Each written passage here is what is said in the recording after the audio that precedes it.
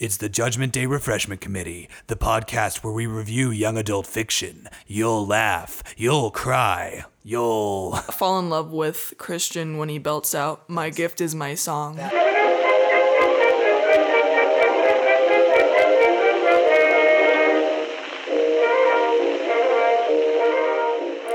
Hello and welcome to the Judgment Day Refreshment Committee podcast. I am your host, as ever, sexy Dory Peacock. And with me today, as always, now entertain conjecture of a Tim. It's Timothy Glenn Maurice. I've thought of a new way to scare children. I'm gonna call myself a Leatherface or like Skin Face Chainsaw Man. And I'm gonna run around, but instead of stealing people's skin, I'm gonna take potato skins. I'm gonna take potato skins that are served as potato skins. I'm gonna take the skin off your potatoes at work. And then I'm gonna knit them into a quilt and then wave them as a flag on the state capitol. And that's how a bill becomes a law. Sorry, I was miles away. That was a long one, wasn't it? That was your longest one to date, I think. Oh, gosh.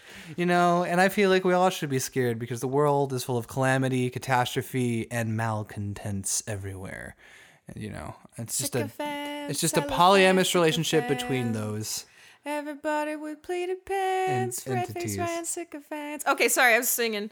And we, listeners, today is a special episode. It is our final episode of the summer, and that means it's time for a Baztravaganza!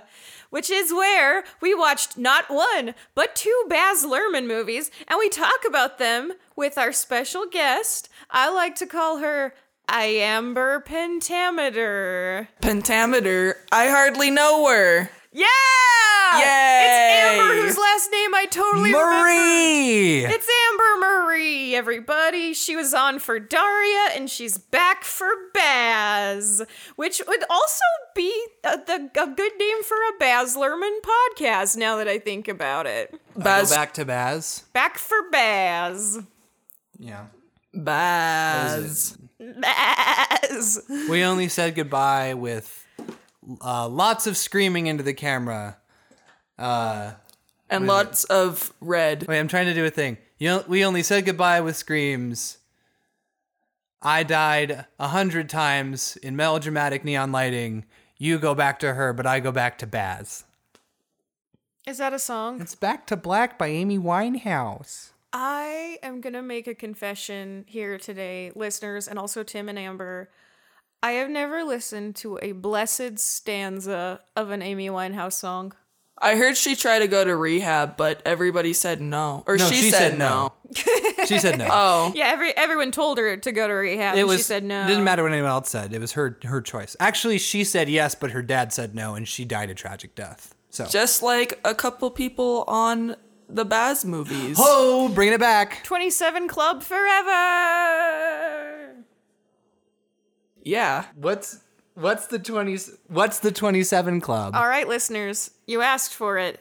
It's time for Dory's stupid facts before we actually talk about the thing we're talking about. Today's stupid fact is that the 27 Club is basically every musician and actor and artist who died at the age of 27. And there's like a weird number of them. It's an unlucky number. It's an unlucky age for musicians to be a part of because you'll probably die. And if you don't die, then you'll just keep living. So wait a minute. A miserable life. So probably. Adele has released 19, 21, and 25. So we should keep an eye on her.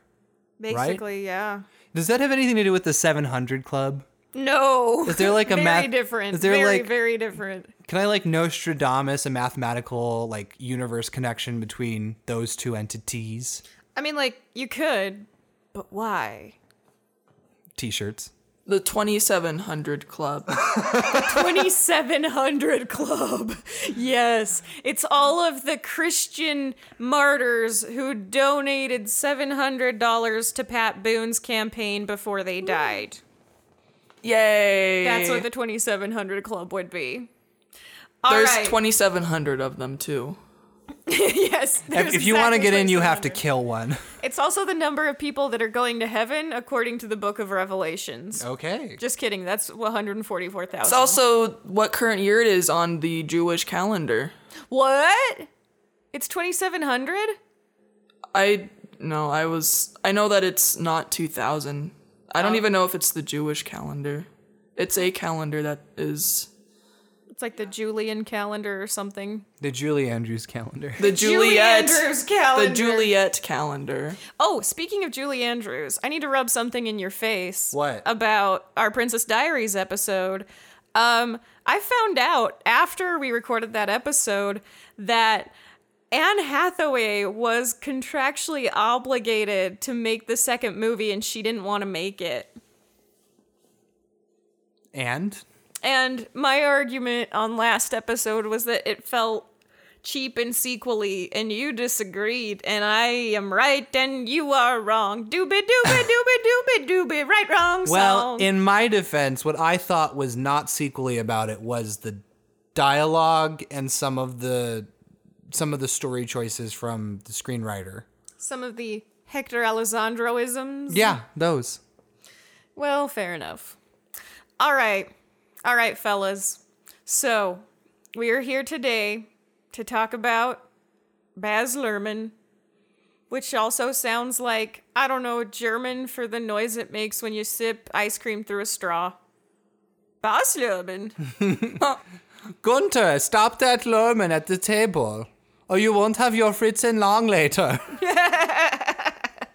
So, the two movies of Baz Luhrmann's that we watched were Romeo plus Juliet. William Shakespeare's Romeo plus Juliet. That's the full name. Oh, yes. Credit where credit is due. William Shakespeare's Romeo and Juliet plus Juliet filmed on location, I think, in Italy. Isn't it Romeo? It was filmed Isn't it Romeo Christian filmed Cross, in Juliet? Mexico City. It was filmed in Mexico City. That's even better. Yes. That's awesome.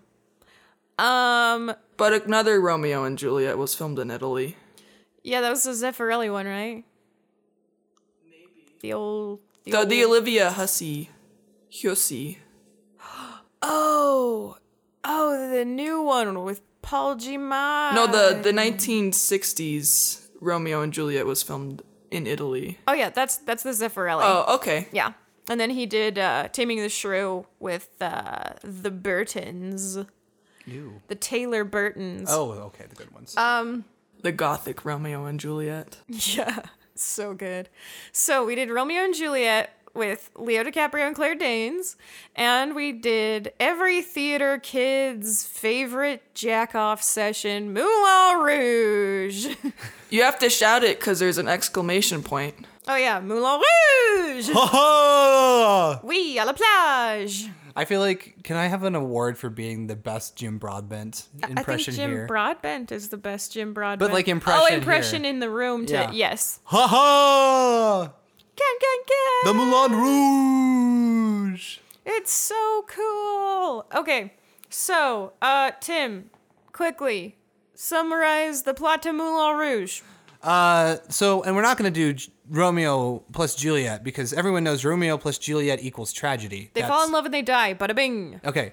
Spoilers. Moulin Rouge tells the story of a young poet, writer who comes to Paris seeking to join the Bohemian Revolution, of which ideas are truth, freedom, beauty, and love. He falls in with a group of artists who convince him to go to the Moulin Rouge one night and pass him off as a famous duke. So a courtesan, he'll get to read his poetry to a courtesan. Unbeknownst to the courtesan, she thinks she is talking to the duke and she accidentally falls in love with him.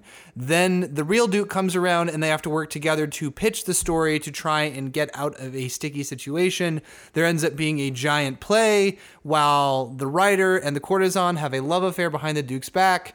There's shenanigans and a requisite sad. And then after they not sad, they sing a song and it's fine, but also tuberculosis. Wham! And then it's tragic.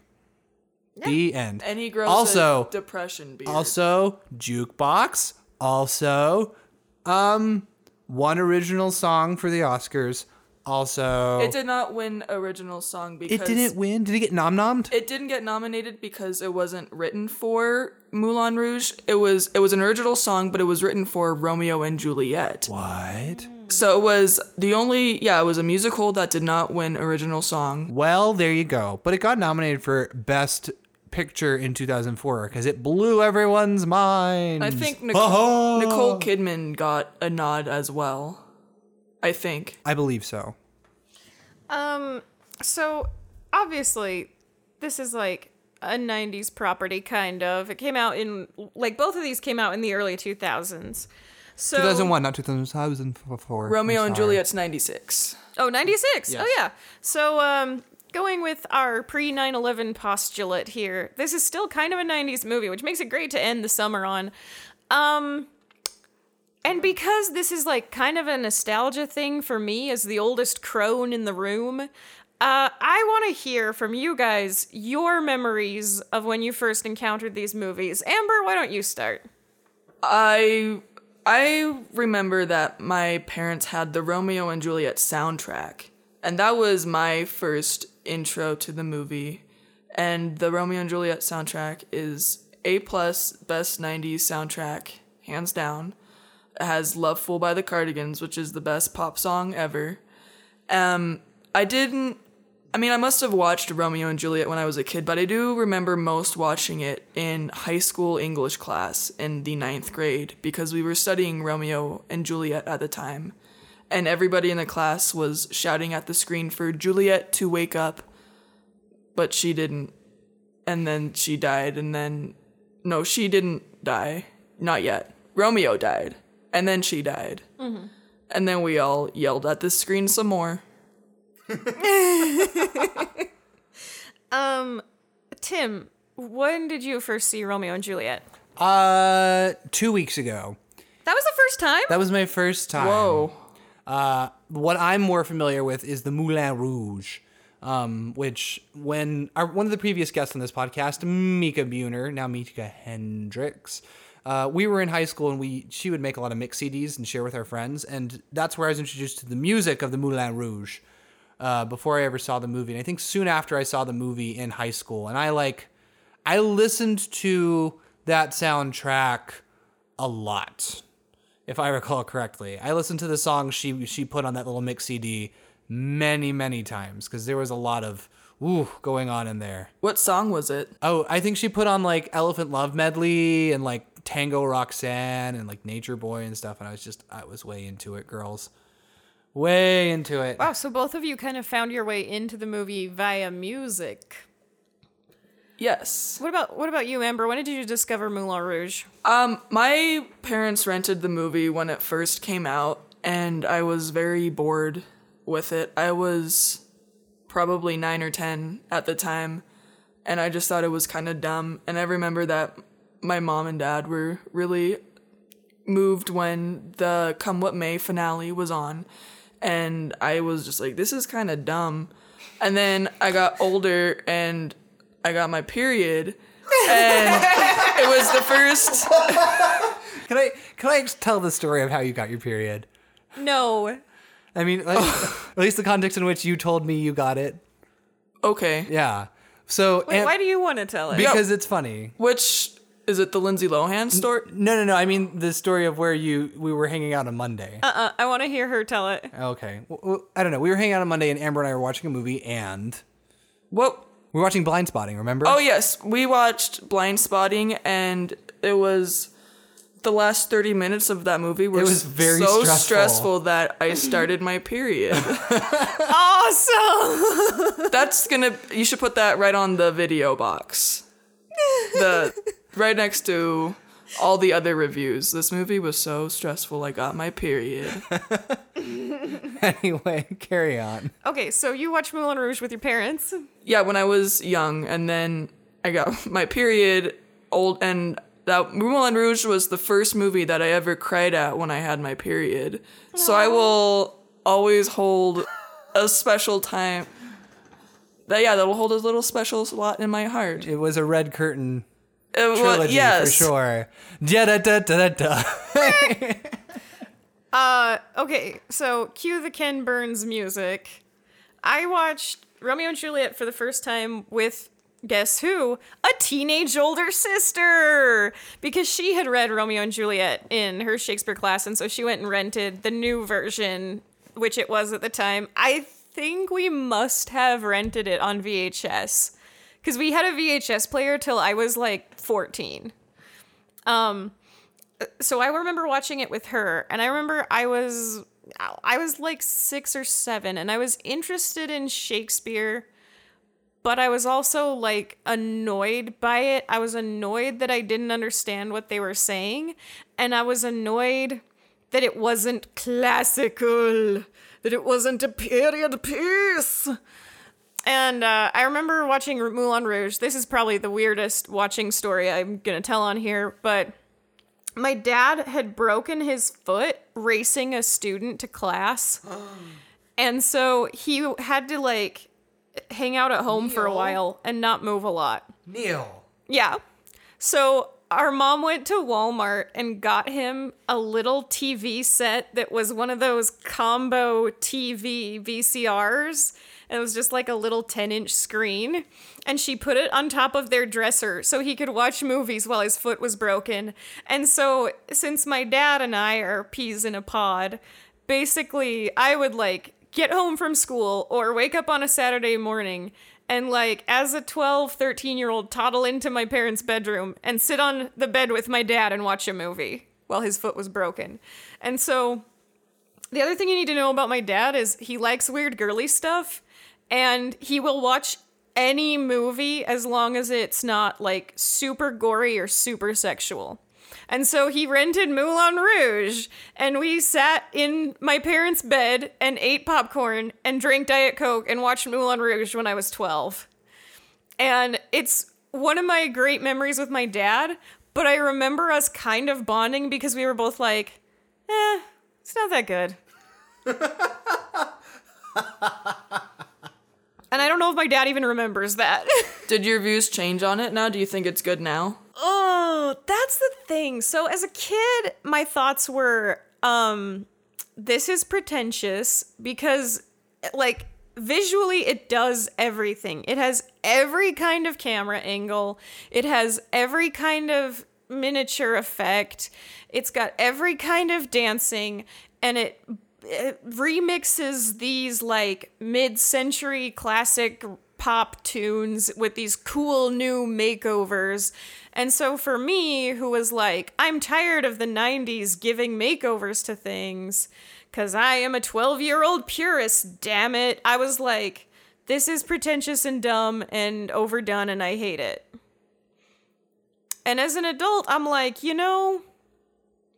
it's prettier and more interesting than I thought. The story is still too weak for me to care that much, and it still feels like overdone and kind of stupid to me, but that's like partly because at this point it's had so many imitators that it feels trite. It was the OG Glee. Kind of was the OG Glee. Like, I watched 4 seasons of Glee. Or Yeah, was it 4 or 3? I don't know. I watched at least 3. At least one too many. Yeah. That's how many seasons I watched. I watched 4. Almost the whole thing, and on someday I'll finish it maybe. But like it's true, like a lot of the Glee looked and felt a lot like the Moulin Rouge, even though it was like a scaled back TV version. It was in your face and it was loud and it was blaring and it was campy. It was a little campy. hammy. The songs were super overproduced. Yeah. Somebody dies. I'm confused. I would take argument. I would take contention with the idea that Moulin Rouge is pretentious because to me it's too dumb to be pretentious. I don't know if it can be both. Oh yeah, that is one thing. As an adult, I was like, oh, okay. As a kid, I didn't get that it knows it's dumb. And I think if I would have gotten that, I would have liked it more. It's still not my cheese. I don't know, what changed for you, Amber, between when you were a kid and when you got your period? I mean, as it relates to this movie. It is a period. Besides the weird hair, okay? And it is a period piece. Yay. Sorry. The older that I get, the more that I love camp and ham and cheese and all of that stuff. And I think that Moulin Rouge is a movie that you shouldn't take too seriously at all. And I think that's the same thing for the 90s Romeo and Juliet as well. Oh, yeah. I do. The older that I get and the more that I watch Moulin Rouge and Romeo and Juliet. Sorry, that was I don't know where I was going with that one. Okay. But I don't know. I think that musicals don't really get as much respect as they used to anymore. And Moulin Rouge did kind of revitalize musicals that were cool again. That's true, because I feel like that did kind of pave the way for Chicago, which came out... Did Chicago come out after that one? Yeah. Yeah, for Chicago, which turned out to be a big hit. And then that's probably why anyone distributed the Phantom of the Opera movie. I mean, God bless all our souls for that one, but... I think one of the things that bothered me, too, about Moulin Rouge was the music. I really loved the original versions of those songs, especially that Elton John one. And so there was nothing more irritating to me at the time. As an adult, there are a few things more irritating, but only a few, than someone taking a song that is already a really good song and then remaking it. It bugs me. I don't like it that much. I think as an adult, I kind of got that, like, part of that is that Christian's genius isn't extra special, and part of it is that, like, that modernness shows the modern watcher how unique bohemian culture would have been in its time. Like, I get that as an adult. As a kid, though, I had so many friends who went all in on those versions of the songs that I was like, no, this is annoying to me. But, like, as a teen, like, those songs are so, because of how they're arranged, because they're so expressive, and it's so much, and there's nothing else like it. But, like, those songs are, like, they're perfectly well expressed. They don't. But how could you? Rearranged. But they need to be rearranged to express my teen angst. I'm sad, and I'm 18, I'm 17, and I'm alone, and no one will kiss me in the school play, and I'm sad. How could you not? And I need these songs to help me channel my rage. But how could you not? It's the thing, isn't it? Because it's not as good as Elton John doing it. Well, and that also, song wasn't for you. It was for Satine. It was for me. It's not good. It was for me when I was 17. Well, it's like, I don't know. It's such a weird movie because it's one of those movies that, like, the movie tells you you're not supposed to take it seriously, but then everybody our age, like, I feel like genuinely got swept up in the romance of it, and I'm not sure that's... Well, I feel like it's not necessarily telling you... Plan. It's not telling you not to take it seriously. It has it's saying, cartoon boing boing noises. It does. That's the best part. But the boing boing... That tells you not to take it too seriously because it there's says like, you woo! can take it as seriously as you want. It's not saying this is a... Because the tone is all over the map, and that's because it wants to be all things, because Baz Luhrmann likes emotions. He wants his movies to feel a certain way. It doesn't matter what's going on. I mean... I think that he shows you at the very beginning, it doesn't really matter what's happening when, like, Ziedler is singing about the can-can and suddenly he's 10,000 feet tall standing outside the Moulin Rouge. And then he's literally flipping through the air like a balloon losing air as he flies inside of it. Like, realism does not matter in these movies. The emotions and that's matter. And that's why, like... So it can be... I don't know. That's why when people get swept into it, So I'm like, dude, nah. Because I like that stuff. I like the over-the-top stylization of it. I think that Moulin Rouge is a product of its time, and if it came out in 2018, I don't think it would have. I think it would. Do you?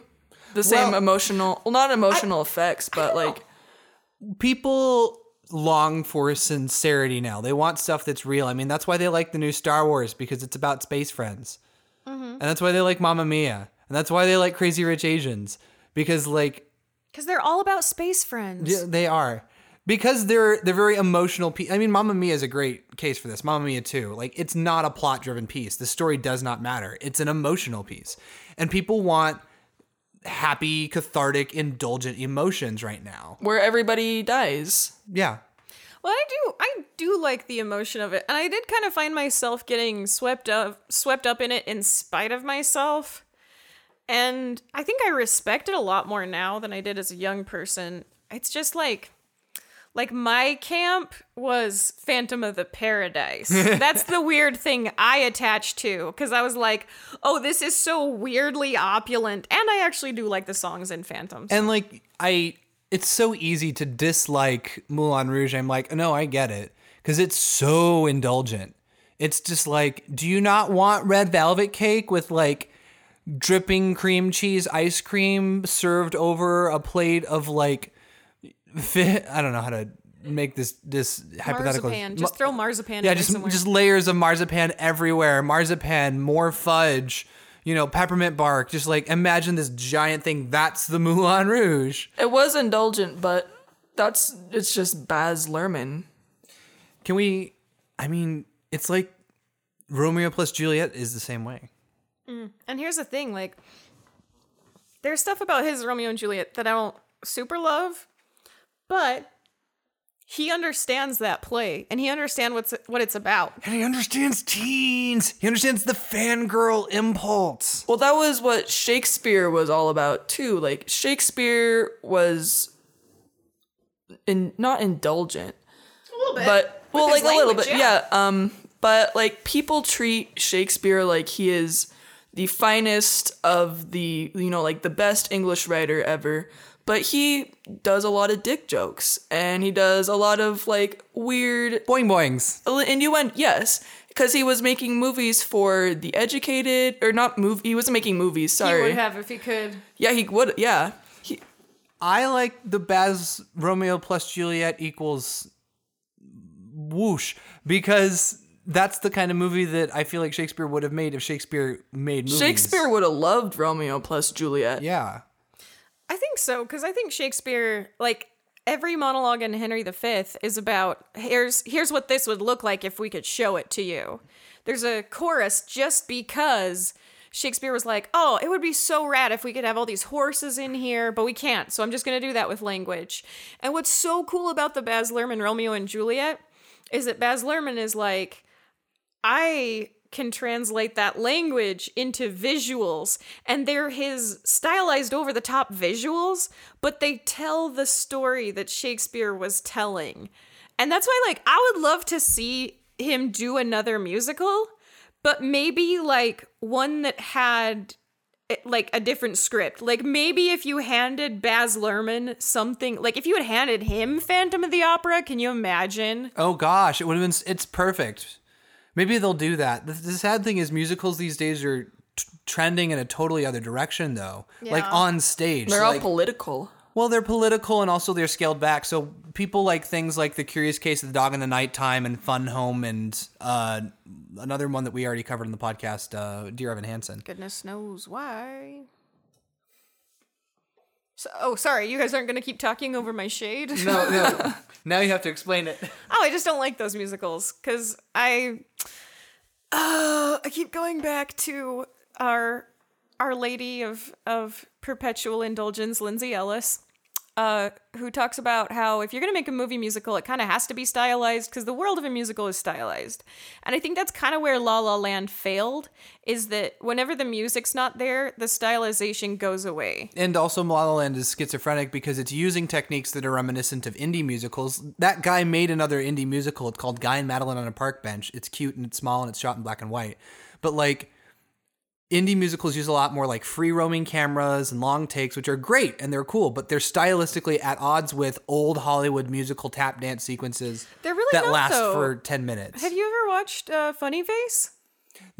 The long take aspect is it, but I mean, consider the stylization of like a dressed up set and like we're going to explore this space with a handheld camera. We're like going to go down hallways.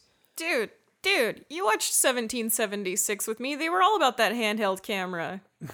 They put a camera on a wheelchair so that Blythe Danner could dance with it so they could get a John Adams POV shot of the waltz scene. But okay. Well, I feel like it's not the same as like Another Day of Sun where we're like moving and weaving in and out of cars. Okay, the thing is, it's not so much the camera work or the concrete aesthetic that makes La La Land not work. What makes it not work is that it's not stylized enough for a musical. I thought that La La Land didn't have enough songs in it. Right. It had like 4 songs, and one of the songs wasn't even sang by any of the leads. And it like La La Land was a cute little movie, but it could have used like 4 more songs at least. Give Baz Luhrmann La La Land. Ooh. Yeah. And a better songwriter, because Basic and Banal suck. Oh my gosh. The one that I'm looking forward to is like In the Heights, right? Because that's like it's kind of meeting in the middle. Oh, that could be really cool. It's Lin-Manuel's first thing. It's like this kind of scaled back musical that's really popular now with like Curious Case and like Dear Evan Hansen and stuff like that. Like those are In the Heights is a little bit closer to those in some ways than something like Moulin Rouge, which is like this huge, opulent, mega thing. Like there hasn't been a musical like that I think really burst into the popular consciousness since like Wicked, which yeah. Give Baz Wicked. Give Baz Wicked! Did you guys watch the TV show he made? Because I didn't. Was it called Smash? The Get Down. No. Was it good? I didn't watch it. I didn't either, but I probably should. I think it's still on Netflix. I think so. Speaking of Baz, did you complete the Red Curtain trilogy and watch Strictly Ballroom? No. I've seen Strictly Ballroom before, but I remember it being it's so different than the others. It's though. the least Baziest It movie. doesn't have like so the thing that really surprised me about Romeo and Juliet, having seen Moulin Rouge first, is just how similar they are. Like especially Baz Luhrmann does 2 things: the wacky sound effects. And he loves messing with tempo. So he loves people going faster or slower than they should. Lots of fast on camera movements. So lots of we're speeding up the camera movement or we're slowing it down. Like that happens a lot during and there's Moulin lots of Rouge. redheads in Romeo and Moulin Rouge. And there's yeah. not a lot of redheads in Strictly Ballroom. Also soft Is boys. Strictly Ballroom, is that the one with like a young Craig Ferguson and all these different people from London meet up at this like dance club? And the woman is like, if you can't dance, you can't make love. No? No, it's What movie is that? that's a story of 2 people trying to enter a ballroom That's competition. Dirty Dancing. And No, I don't. That was, yeah, Strictly Ballroom was part of the Red Curtain trilogy. Red Curtain right? trilogy. After the fact, he's like, these movies are thematically connected. and they are a little bit. It's kind of like the Cornetto trilogy. A little, yeah. They're all the Red Curtain trilogy all kind of have like that Romeo and Juliet aspect of star-crossed lovers, where in Strictly Ballroom you have like a pro ballroom dancer, and then you have like a kind of plain Jane girl who is in a beginner's class who has to dance with other girls, and then they dance together even though she's not a very good dancer, but that's who he wants to dance with. And his family like tries to break them apart, but And her whole thing is she's from like a different culture, so she brings like this other style of dance that no one else can do. Oh, it is kind of Dirty Dancing. it is, and yeah, everybody wants Strictly Ballroom, but she's like, let's add a little salsa to this. The shake 'em up. And they both Shaking 'em up. nobody dies in that movie. It has a similar stuff production design wise. It's his first movie. Yeah.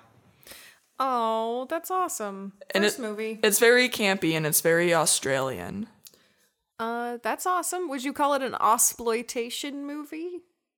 Yes, you should coin that word. Oh, I didn't. It's from the Flophouse. Oh, okay. Well, I just steal everything good from the Flophouse. just like Baz Luhrmann stole everything from pop culture. Pretty much. So here's my thing about Romeo and Juliet is that I had someone once tell me it's their favorite Romeo and Juliet adaptation because, spoiler alert, for this 400-year-old play and this 26-year-old movie, in this one, Juliet wakes up right after Romeo drinks the poison, so they're both still alive, and she watches him die. And I do like that addition, like as a tragic, to add like just an extra punch of tragedy. It does give it a new spin on, because everybody knows what's going to happen, but nobody knew that, they were going to cry over each other. There's like a whole level to Leo. Mm-hmm. Oh, like, boy. I don't know if we've ever talked on this show before about baby Leo, but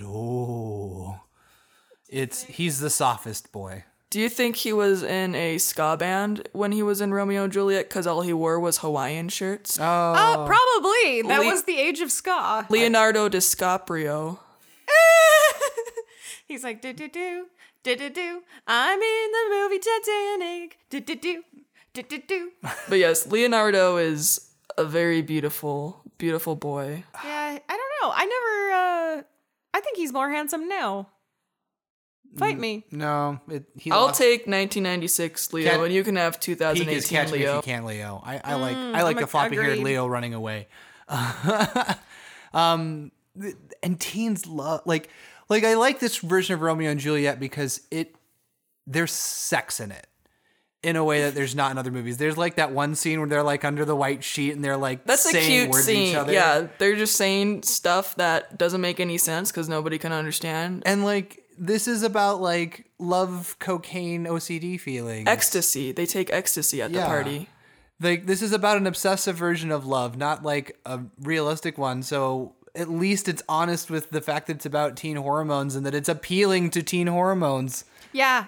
That's one thing I really like about his interpretation of it is that so many people are like, oh, this is the greatest love story of all time. And I'm like, no, this is a tragedy about how fighting with your enemies makes your kids do bad things because of dumb reasons. And they weren't even like star-crossed lovers because Romeo just has an obsession with girls that he can't really have because he had the obsession with Rosaline earlier on where he was just like heartbroken over her and they're like, all right, let's get you to a party, cowboy. And then he meets Juliet and everybody's life is through a fish tank. Yes. Yeah, and if their families hadn't been fighting, there would be no reason they couldn't get married, which probably means he wouldn't have been as attracted to her and the whole thing wouldn't have happened. Well, there's a part in the movie where who is it? Benvolio? Johnny Legs? No, I can't remember what the Shakespeare name was, and I can't even Benvolio. It is Benvolio. Where Benvolio sees Romeo at the party, and he's like, Mercutio. No, it's not Mercutio. Mercutio is the black one. Yeah, but it's not. Yeah, Benvolio's the redhead. That's like. Or he's the John Leguizamo. John Leguizamo is Tybalt. Okay, Tybalt. That's who I'm talking about. Yeah, Tybalt sees Romeo at the party, and he's like, let's go kill these Montagues.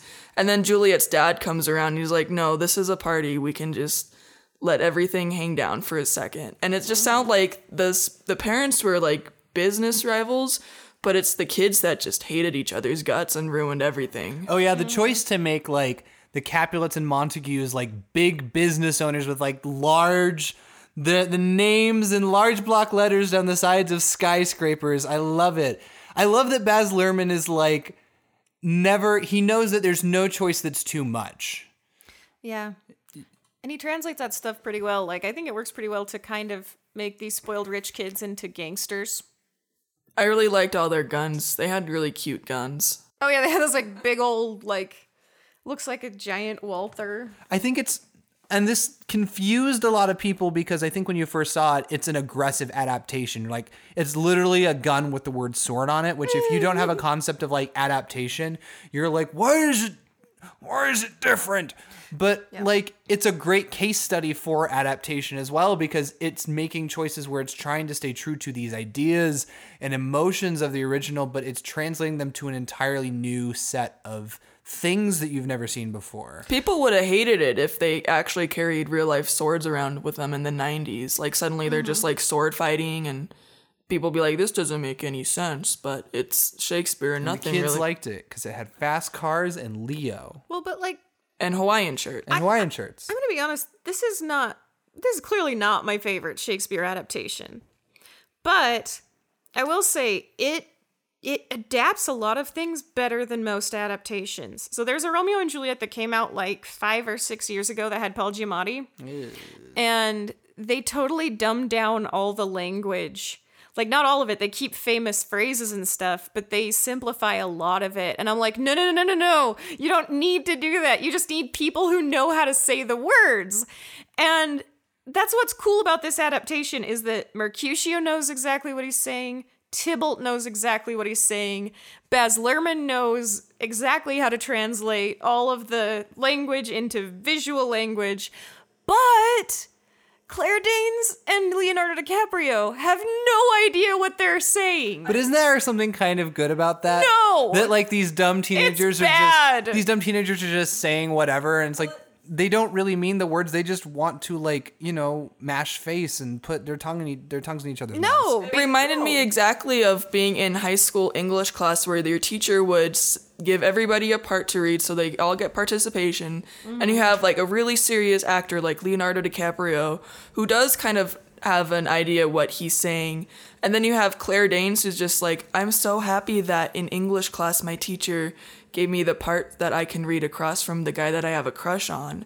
And then you have like the bit parts where nobody really knows how to act, like the cousins and things like that. Oh no, I love the cousins because they actually can do the language.